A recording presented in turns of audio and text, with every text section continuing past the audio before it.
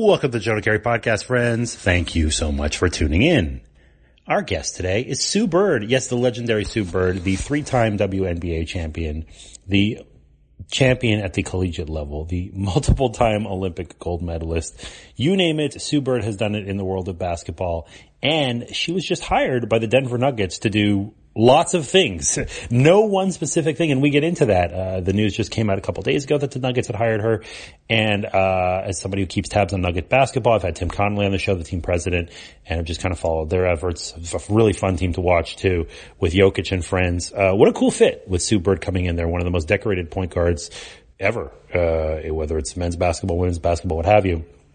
And so talk to Sue about what she'll be doing for the Nuggets, which we're going to find out. She's going to find out as well. But the expertise she can bring, the ways that she can work with players like Jokic. She's such an interesting and different kind of player, scouting other clubs, all that good stuff. So that was fun. And then just getting into the Sue Bird experience about having all that success, playing for an undefeated Connecticut team, just on and on and on. She's really a delight. I enjoyed chatting with her very much. And I think you'll dig this podcast. So, yeah. Some quick programming notes. We have lots of content at cbssports.com. My goodness. So we are covering every team, this offseason, one by one, looking at what happened in 2018 and also what we can expect for the future. Needs, hot stove, all that stuff. So we're just wrapping up the NL Central teams now. We started NL East, so those are all in the books. And then Pirates and Cardinals should come out not long after this podcast comes out. And then we're on to the NL West and then the American League. And we're going to get to all that. I'll probably be writing about the Hall of Fame at some point soon. My man Larry Walker. We got to get that guy in. Tim Raines is in. Larry Walker should be in too. He was a phenomenal player. And you know what? People say, oh, Coors Field, this, that. You don't know what you're talking about. I will fight you. So, yes, I will write about it more coherently than that, just me rambling. So, stay tuned for that. And I have a piece up today. This is Wednesday at sportsnet.ca about Roy Halladay and not only what a great player he was, but what a beast of a workhorse he was. My goodness, his average innings per start just looked like totally out of place in his era.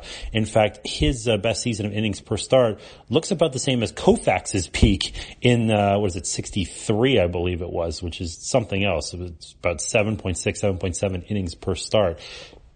Quite something. Here's a guy who logged a ton of innings, complete game master at a time in baseball when this wasn't really something that was done. So get ready for that. And I've also got a piece coming out about Fred McGriff for Sportsnet, which will come out relatively soon. So we're doing lots of cool stuff and having lots of fun this off season. And also, by the time this podcast airs, well, this won't have happened, but next week's podcast, I will have a child, which will be fun too. So another addition to the family. So I'm beaming. I'm having a nice time, and I hope all of you are as well. So yeah, enjoy this edition of the Jonah Keri podcast.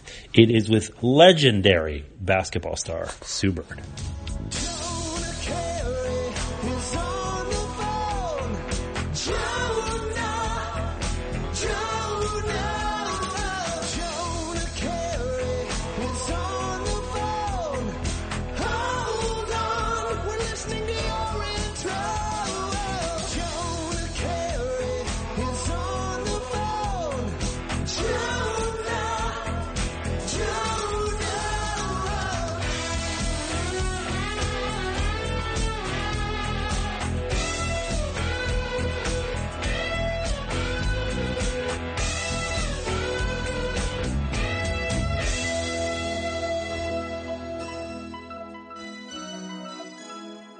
Very pleased and honored to welcome to the podcast three-time WNBA champ, accolades galore, and the newest member of the Denver Nuggets front office as well, Sue Bird. Thanks so much for coming on the show. Yeah, thanks for having me. So I want to start right away with this gig with the Nuggets because it's fascinating.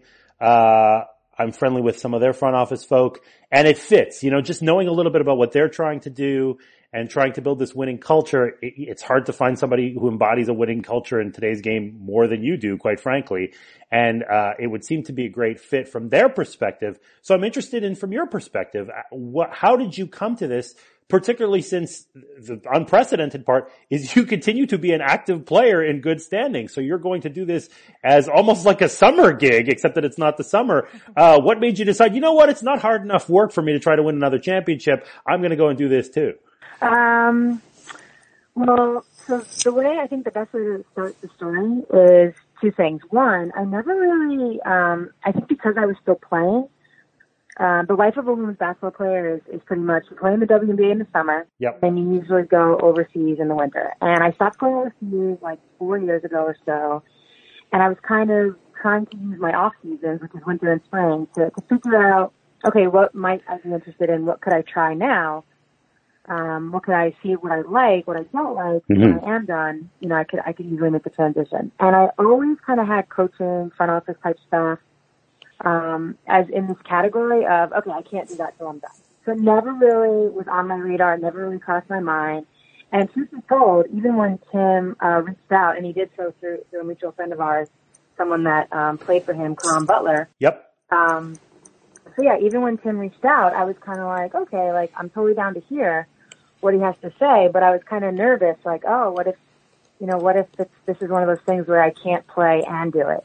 But almost like the first thing out of his mouth was, hey, we know you're still a player, and we know that's your priority, and we want that to continue to be your priority, and then kind of highlighted some things that I could maybe do with the Denver franchise. And so it was perfect for me. I get to do both. And I think I'm just going to try to bring my player's perspective. Like you said, I do have a lot of experience. I have one on a bunch of different levels. Yeah. And I kind of just have an idea of what it might take to win a championship, what you need. With that being said, there's a huge learning curve, and the NBA, I need to learn a lot about the players and the teams and personnel in order to scout effectively and in order to really just have an educated opinion. So that's kind of where I'm at. And I guess, correct me if I'm wrong, but you have something of an amorphous title. Would you describe scout as as the biggest part of your job description at this point, as somebody who goes on the road and does scouting for the team? Or is it consulting? Is it any kind of coaching related stuff? It's weird, I guess. I'm interested. Yeah. No, I mean, that's kind of what's so great about it. Yeah. I think, I can kind of make it, or we can kind of make it whatever it's going to be and wherever my strengths kind of fit. And that's the beauty. We don't really know yet. And I think, everybody there has been so great. I mean, from the moment I stepped off the plane to visit, about a month ago, everyone from Tim to Arturs to Cal, I mean, all the way down. Even Coach Malone was super welcoming. And, I think they've just been trying to kind of give me different looks at things. Yep. Like, hey, why don't you check this player out or check this game out or, whatever the case may be. And the same with, hey, watch this game of the Nuggets. Like, hey, why don't you watch this game and give me your thoughts on the team? So I think they're just kind of opening the door to whatever. I think the title is kind of vague, and I think the reason why is because we're going to find out what I'm good at and what I'm not. Well, I mean, right away, and this is brand new, and I was excited to talk to you, but I'll throw one at you right away. Nikola Jokic is probably a unicorn. I mean, he is the most unusual player maybe in the NBA. He's like if Sabonis was athletic and in his prime playing in the NBA, except maybe he even has skills that Arvydas didn't have back in the day. Just such a fascinating player, a brilliant passer, which of course you can relate to, and a huge human being. So how, I may be speaking abstractly to start, and I presume you'd give away any intellectual property, but how would one best utilize somebody with his skills? It feels like there's almost no wrong answer. You could play him high post. You could have him stand on the 3-point line and launch. You could have him post up. And they do all of that. But, could there be a way to unlock even more value in this guy who's clearly one of the elite players in the league?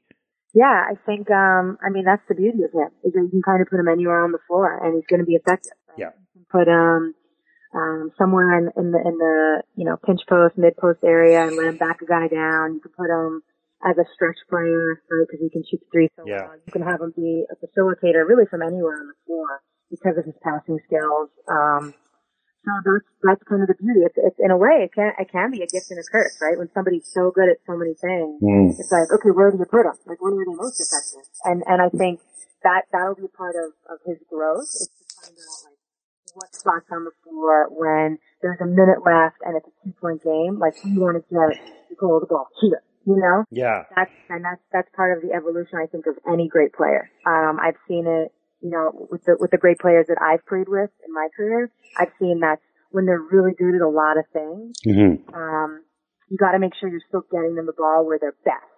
And that's kind of, I think, a part of it. But the beauty of his game is he's 23 and he has things that you can't teach. Oh, yes. And you can always get better at, your percentages can increase from a shooting standpoint. You can have a better assist to turnover ratio as you go. You can probably even move on the ball more as you go. But the things that, you can't teach, he has. And that, to me, is my favorite part of his game.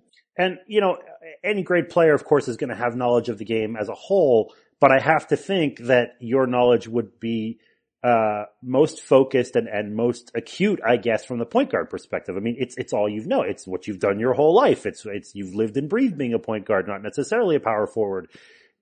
Granting that you don't have a job description per se, but do you come in and do a disproportionate amount of work with Monty Morris or Jamal Murray or heck, your friend Isaiah Thomas? Is that the kind of thing that you might expect to do, that you would volunteer to do, that you would say, hey, I know that position. I'm one of the greatest who ever played that position. I feel like I can contribute something. How does that go? Or is it just, nope, she's really smart and we're going to have her do everything and we don't want her to specialize? No. I don't know. I mean, listen, I'm figuring this out as I go. Yeah. I think talking as a ball player, I've been a point guard my whole life. It's what I know. Yeah. I'm comfortable with.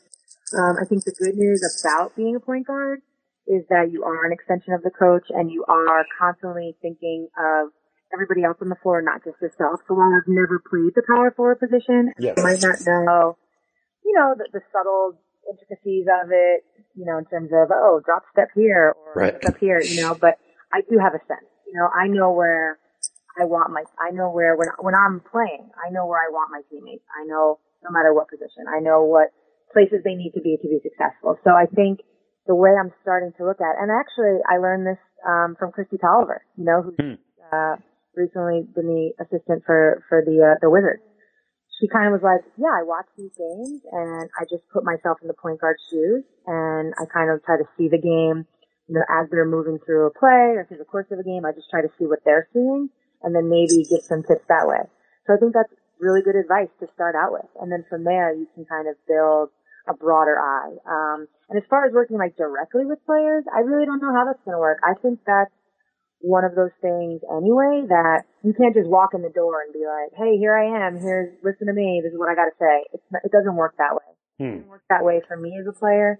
I don't think it just works that way. I think you have to build trust and build relationships. And then from there, it opens the door to maybe showing a player something that they don't see or that they haven't looked at it a certain way. But I don't plan to, believe me, I have no plans to walk in the door and try to do that. I mean, the coaching staff's doing an amazing job. Yeah.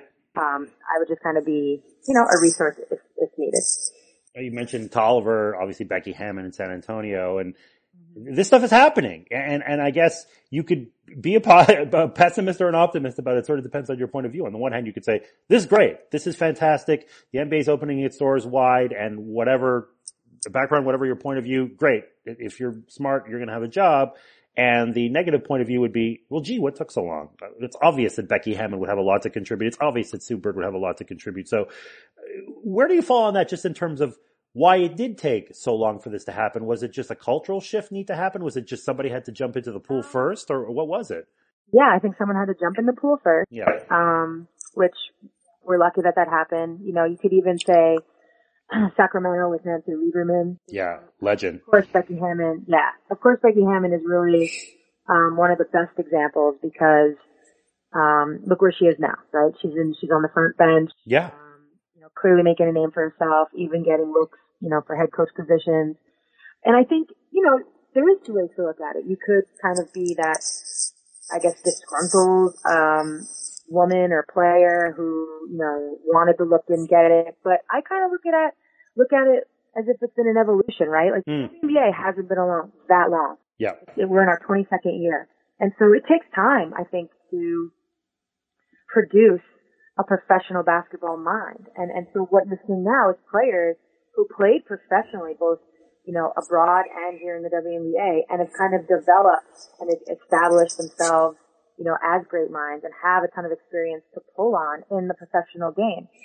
Again, 22 years ago, you had people playing college ball, and then, a lot did go overseas. But you didn't hear or see them for all those months, for all those years.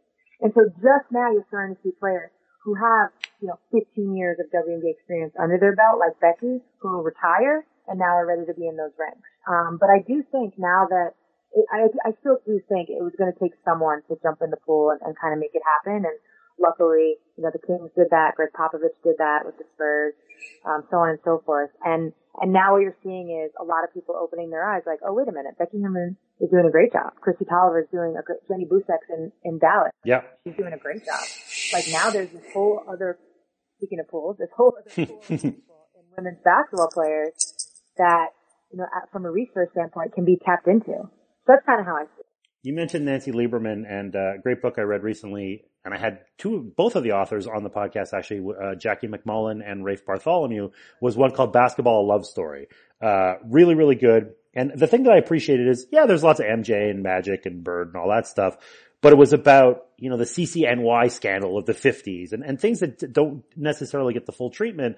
And I appreciated that it really went into the evolution of women's basketball, that as you cited, the WNBA hadn't been around that long and that you needed pioneers. And since we talked about Nancy Lieberman, we can't not talk about Nancy Lieberman because she's pretty freaking cool. That she was just, the way that she went about it, I mean, there was no infrastructure whatsoever and she just didn't give a damn. She said, I can play at this level. I can do it.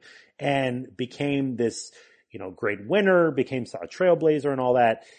Obviously you come in, you've got talent, you've got the ability, you jump into the WNBA and you do really well. Is it built into a star women's basketball player's DNA to sort of understand the Nancy Lieberman story? Or is that the kind of thing that, it's somebody who played a long time ago, but I got my thing going on? And I'm not asking it, flippantly or facetiously. I'm honestly curious if that is something that's on the brain at all as opportunities come up, or is it just, no, I've earned my right and that's how it goes? Well, so I look at this 2 ways as well. I think, so I'm at an age where I know the Nancy yeah. And part of that is because when I was a sophomore in college is the first time she started her Nancy Lieberman Point Guard of the Year award. Yes. And I was fortunate enough to win that 3 times. Senior year. And so we got to spend some time with Nancy. Mm-hmm. So I knew her story prior to that. She's from Rockaway, New York. So I'm from Long Island. It's not that far. Yep. So I always heard the name. I always knew the story. So like I said, I'm at an age where, I understand who these pioneers are, these trailblazers. And she's like one of the main ones, but I could rattle off names, whether it's, Ann Myers-Drysdale, Cheryl Miller, and then Nancy, and then you can go, so now we're talking about Becky and people that are kind of in my generation. But so the second side of this is, to be honest, if a 21-year-old, now while I do think they should know the history of the game, it says a lot if they view these opportunities as, of course I should have them. Of course, what do you mean? Of course I should have the opportunity to coach or be in the front office in the NBA. Of course I should have the opportunity to do whatever it is they want to do. Because that's how you know that we're making strides and that ground is being broken. It's always, always, always important to recognize, who opened those doors for you. But in some way, it is a compliment. It can be a compliment to those people that these opportunities are, I guess, taken for granted, but in a good way, because you know what? They should be there for us. Absolutely. Since you mentioned college, I want to bring up those UConn teams because holy moly, those are good UConn teams. Obviously, in large part due to you, but just such a great infrastructure that was built there and all the success that came with it and all that. There's a lot of ways that I could go at this, but one thing I'm really curious about is the undefeated thing. Is when you're working on an undefeated season, obviously the goal is to win the championship, and if you win the championship when you're 20 and 16, that's cool. It's just as cool, or almost as cool, maybe, as if you win it when you're 39 and 0. But when you're winning constantly, and everybody, and I mean everybody, is going after you. This is the team. This is the player. This is who I need to shut down. We're going to game plan. We're going to triangle in 2 and box in 1 this person. We're going to make her life hell. We're going to do this and we're going to do this, and this team is not going to beat us. And you're young, you're a kid. You're 20 years old. You're trying to handle this kind of pressure. How do you prepare for that mentally? Aside from that, your physical skill can take you. say places, how do you adjust to, oh, I have a target on my back more than maybe anybody else in the nation? I think that's the beauty of going to the University of Connecticut. That's the beauty of playing for Coach Auriemma. He and the rest of the coaching staff, I'd be remiss if I didn't mention Chris Daly. What they do is put you in the most stressful, pressure-filled situation every day in practice, so that when you get to the game, it's almost easy. It's easier than what you just did for the last 5 days with him, yelling at you, being extremely, extremely demanding. You turn around, you put your uniform, you get in the game, and you're just ready to kind of explode on another team. And, I say that, and, simultaneously, we were the most talented. Sure. We could, with our eyes closed, and I no disrespect, but we were beating teams by 20 and 30, no big deal. It's not like every game we went out and we were playing teams that had the same amount of talent. True. Now, of course, you get to a point in the NCAA tournament where it all kind of starts to even up and you still, but we were so prepared mentally from our practices.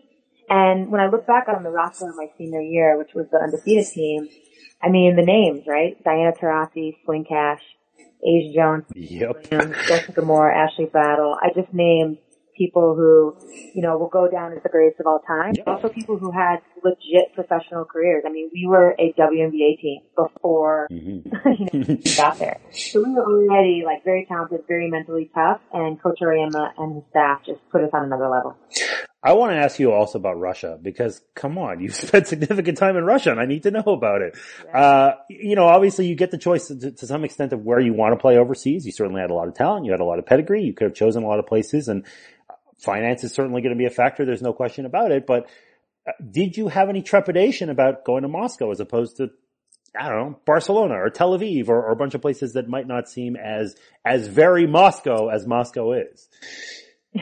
Yeah, no, I never was nervous. When I first went, it was 2004 or 5, somewhere around there. Mm-hmm. And, no, I wasn't nervous. And, I think when you're a player going overseas, there's a long list of what you want out of your team. But I think everyone would be lying if they didn't say money was at the top. Sure. You're really going to try to get the best offer. Now, are there other things that can sway you? Yeah, like city, country, that can sway you. Hey, maybe you have on another team, you have friends as teammates. That can make it a much more enjoyable experience. But Russia for a long time, and even till this day, just has the most money. And luckily, because it has the most money, it was able to attract a lot of the great players. So not only did you have really good talented teams, maybe with your friends on it, speaking of Diana Taurasi, yeah. I was with her for 7 out of my 10 years in Russia. So that was always nice, but it also had the best competition. So while you were playing in EuroLeague, which you play all the European teams, the Russian league was just as hard at times. So all in all, it was really a no-brainer for me. That's why I never left. I played there. Yeah. My entire overseas career was spent. I was on 3 different teams, but it was all spent in Russia. And then, of course, representing your country, which you've done so successfully so many times. People talk about it, and I've had a couple of Olympians on the podcast, track athletes, things like that, and they talk about this something, this glow, this patriotism, this standing, especially if you win, standing on the podium and hearing the anthem. And not everybody is born with a patriotic gene. Maybe you could take it or leave it. And yes, you're American, but you play basketball and that's what you enjoy doing. And whatever, maybe you identify as a basketball player or a human being first and an American second or third or fourth. Is there something to the anthem, to the pomp and circumstance, to the gold medal playing for your country? Or does it, strike you as similar to, I won a championship with the Storm, I won a championship with UConn? How does it differentiate itself at all, or does it? No, it 100% differentiates itself. So what's different about winning in a league or in college is you're on this team, you're on this journey, you're together for a long time, You're going through a season, so there's ups, there's downs, you're over here, you're over there, and then when you win, there's this sense of satisfaction. So that, for basketball, that is different. The Olympics doesn't necessarily have that, but obviously the Olympics has things that winning in college or in the WNBA don't have. And I can tell it in kind of, 2 ways. One is, you can be a Storm fan, a Seattle Storm fan. Yep. And you can be an LA Sparks fan. And if the Seattle Storm wins, that fan base is thrilled. And then you have people who are fans of the other 11 teams hate you. They don't like you. They don't want to see pictures of you with the trophy. When you win a gold medal representing your country, everybody is a fan of that. You can't shortly after the Olympics, you walk around, it's like everybody, wants, for lack of a better, wants a piece of that. Yeah. To that. And it's because you're representing them and you're representing something larger than yourself. And that is where it's unique. And I remember, into the 2004 Olympics, we got back to America and then we all landed wherever we landed. And then I was flying by myself, basically from let's say New York to Seattle, something like that. And, I'm in my seat and all of a sudden the flight attendant comes up and she's like, hey, are you Sue Bird? Did you just play in the Olympics? And I was like, yeah. She was like, do you have your medal on you? I was like, yeah. Before I knew it, that medal she basically asked, can the pilot see it? So she showed the pilot. Yeah. And then on her way back, everybody in my surrounding seats wanted to see it, wanted to touch it. That thing got passed, up and down the plane. I'm not joking. That's so cool. 3 row and back. Yeah. I was a little oh my God, I hope nobody's seeing this area. But yeah, it was just, that's when I knew, and that was my first Olympics. And that's when it really hit me whoa, if it hadn't hit me before, it really hit me I am playing, this has nothing to do with me. This is about representing your country and all that means. Obviously playing for the Storm, it's an interesting experience because it goes without saying that the NBA team in Seattle left, for various and complicated reasons, but you see the culture that the Storm has built and over the course of your career, rabid fan base, just seeing people coming to games. And it feels like, as somebody who enjoyed watching Peyton and Kemp back in the day, that there's a lot of that common DNA there, that there are real hardcore basketball fans in Seattle. In your mind, is the market acceptable, accommodating to both an NBA and a WNBA team? And this was just something happened. There was political stuff and money stuff. Or is there something endemic that says, oh, this city can absolutely support a powerhouse WNBA team, but for whatever reason, it's not quite cut out for NBA? What? No, that's not it at all. Okay. The city could have 30 basketball teams and there would be enough to go around. Wow. It loves basketball. You can see it at UW men's games, UW women's games, at our games when the Sonics were there, at their games. They go to Seattle U games. Yeah. UW, lots of stuff. Gonzaga will do a battle in Seattle at Key Arena. It's crazy when Gonzaga comes down there. Same with Wazoo. I could go on and on. It's a basketball town. There's so many players that have come out of there. I think that's part of it. People just really appreciate good basketball. Yes. And the community itself amongst those players. I'm really, it's kind of cool. I'm proud to be a part of that little basketball community. But as far as fan base goes, no. When the Sonics were there, we won in 2004 and they were there. Yep.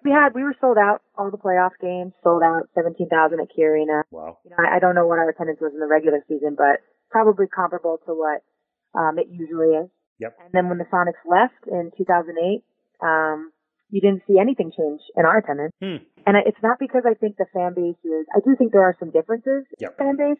That's normal. But, I don't think I think Sonics fans respect the Storm and it goes both ways. I think Storm fans respect the Sonics. I think there's kind of that outside layer of fan that would go to both. And then there's some that are just Storm and some Sonics, just Sonics. But, no, they could definitely coexist. It's not even a question. And I have to ask you, one friend of mine is Kevin Pelton, who's great, lives in Seattle, covers Storm, covers, all that good stuff. Kevin, yeah. Great NBA writer and does a great job covering the Storm as well and all that good stuff.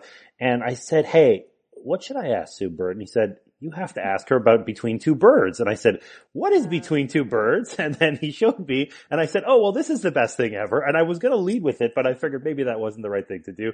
But explain what Between Two Birds is and I guess how you're able to have the goofy side of you come out, because it feels like when athletes are doing something on whatever, media, social media, whatever, it's look at me, I'm flexing, I'm cool, I'm this or that. I mean, this is, you're fully channeling Galifianakis, you're fully goofing it up, and it's really good. So how did this idea come to you, and how are you able to kind of drop the pretense and just say, yeah, I'm just going to be a goof and go with it? I mean, at this point, I have no problem having fun. Yeah. With stuff. Yeah. So, the funny thing about it is, if you do watch it, it totally is playing off between two friends. But you do, every now and then I'll have somebody either tweet about it or come up to me and be like, I don't get it. Then I just, you know what, we just can't have a conversation right now. Yes. I don't get it. Because clearly if you don't get it, it's not going to be funny. But with that, it wasn't my brainchild by any means. We work, the Stormers with 3 Point Productions. Yep. It's actually a bunch of guys that used to be Silence and Storm employees. One of them's named Matt Howard, and he came up to me. He was like, listen, I have an idea. And he kind of like spelled it all out. Yeah. I was like, without hesitation, I was like, I'm in. Let's do this. So he generally comes up with like a script, and then I'll try to, like, while we're on the camera, if something good pops up that I can kind of freelance, I'll go and I'll ad-lib it. But yeah, it works well, and it's hilarious because everyone who's been on the show, like, they didn't know what they were walking into. And then, and mostly I've only really done my teammates. Yeah. And so obviously they know me and they know me well. And so when they walk into this room and then all of a sudden I'm very like deadpan, asking them really weird questions, no facial expression. Then all of a sudden I'm jumping out of my chair and I'm dancing. They're very much like, what the hell is going on? So that's kind of the beauty of it. But yeah, I totally enjoy doing that stuff. I have zero problem, showing that side of my personality. I think people don't get to see it, so I think they're taking it back at first, but yeah. You know me, it's really not that far from who I am. Yeah, the Jewel Lloyd episode in particular, and I say this with all kindness, but she seems to be clueless through the whole thing. That's good. Yeah. That's great. She's just, what kind of bird? Oh, I meant which bird to eat. And it's just, there's a certain, I don't know. I like the fact that you've got people unwitting about it. It would be interesting to expand. I mean, who knows where this would go one day or not. But I'd love to see like Lisa Leslie do the show or Sharon Miller. Like, it would be really cool to expand the empire out and just see if you could take people down. Because again, it's one thing to do it in the entertainment sphere, but sports, and maybe it's a little bit more that you start to see it because of Instagram or whatever, where people can be funny in sports, but it still feels rare. It still feels like looking cool trumps being funny, which I think is a damn shame. Funny is better than anything in my mind. I totally agree.